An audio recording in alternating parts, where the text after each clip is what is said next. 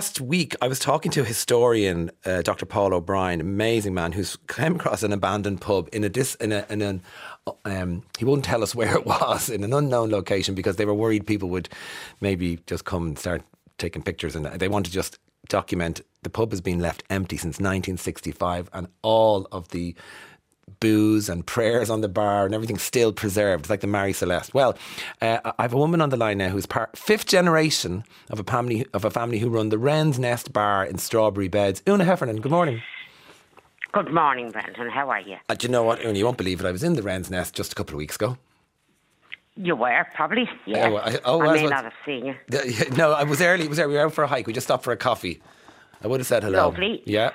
Good. Very welcome. Thank you so much. Congratulations. Fifth generation, I never knew. So who in your family owned the pub? How did it start? Well, it started way back to a family called Wilson that were cousins of the Ennises that left the pub to my granduncle, Hughie Ennis. Right. And Hughie Ennis, in turn, left it to my mother. I should say his father had it before him. And then his mother left it to him. Mm-hmm. And he, in turn, got married but had no family. And my mother was one of 4 girls. They were the only children from that whole family of Ennises. Mm-hmm. And they lived across the road from the Wren's Nest in a little cottage. Mm-hmm. And my mother used to go over and help out with the old aunts and look after Hughie. And then she got married, and she married a barman, a professional barman, which was thought that would have been great, because then he could have worked in the pub. Very good. But unfortunately, there wasn't enough at the time for him to work at home. He had to go out and work. And my mother ran the pub, and there was 5 girls then in our house, and 2 of us worked in the pub from the time we were knee-high to grasshoppers. Like how old are you talking, like toddlers running around the pub? 8, 10, all of that age. Goodness me, yeah. And because when it's a family business, that's what you do. Now, we weren't forced to work in it, we just did it, and we liked it. And then my mother died in 2020, just before COVID.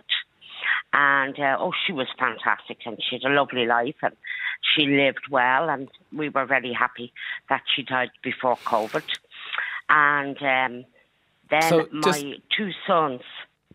Was it Paul's description of the abandoned pub that resonated with you? Was that the connection? Yes, because I thought of how hard all the generations had worked to keep the Wren's Nest alive. And now, thanks to all of us getting together, and particularly my 2 sons, James and Luke, who rebranded us on Facebook, got us back open after the pandemic. Touch wood, we are going from strength to strength. Brilliant. And for myself and my sisters, it is the tradition and the whole feeling of warmth that has gone on, and hopefully it will go on. Yeah, of course, I hope so. And it's 400 years old, the building, but you sent us in a text that said, we as a family will be forever indebted to our ancestors that kept it going in extremely tough times. That's lovely.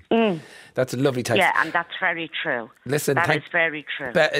Long may it last. Una Heffernan, thanks for taking our call. We need to take a quick break. Thank you.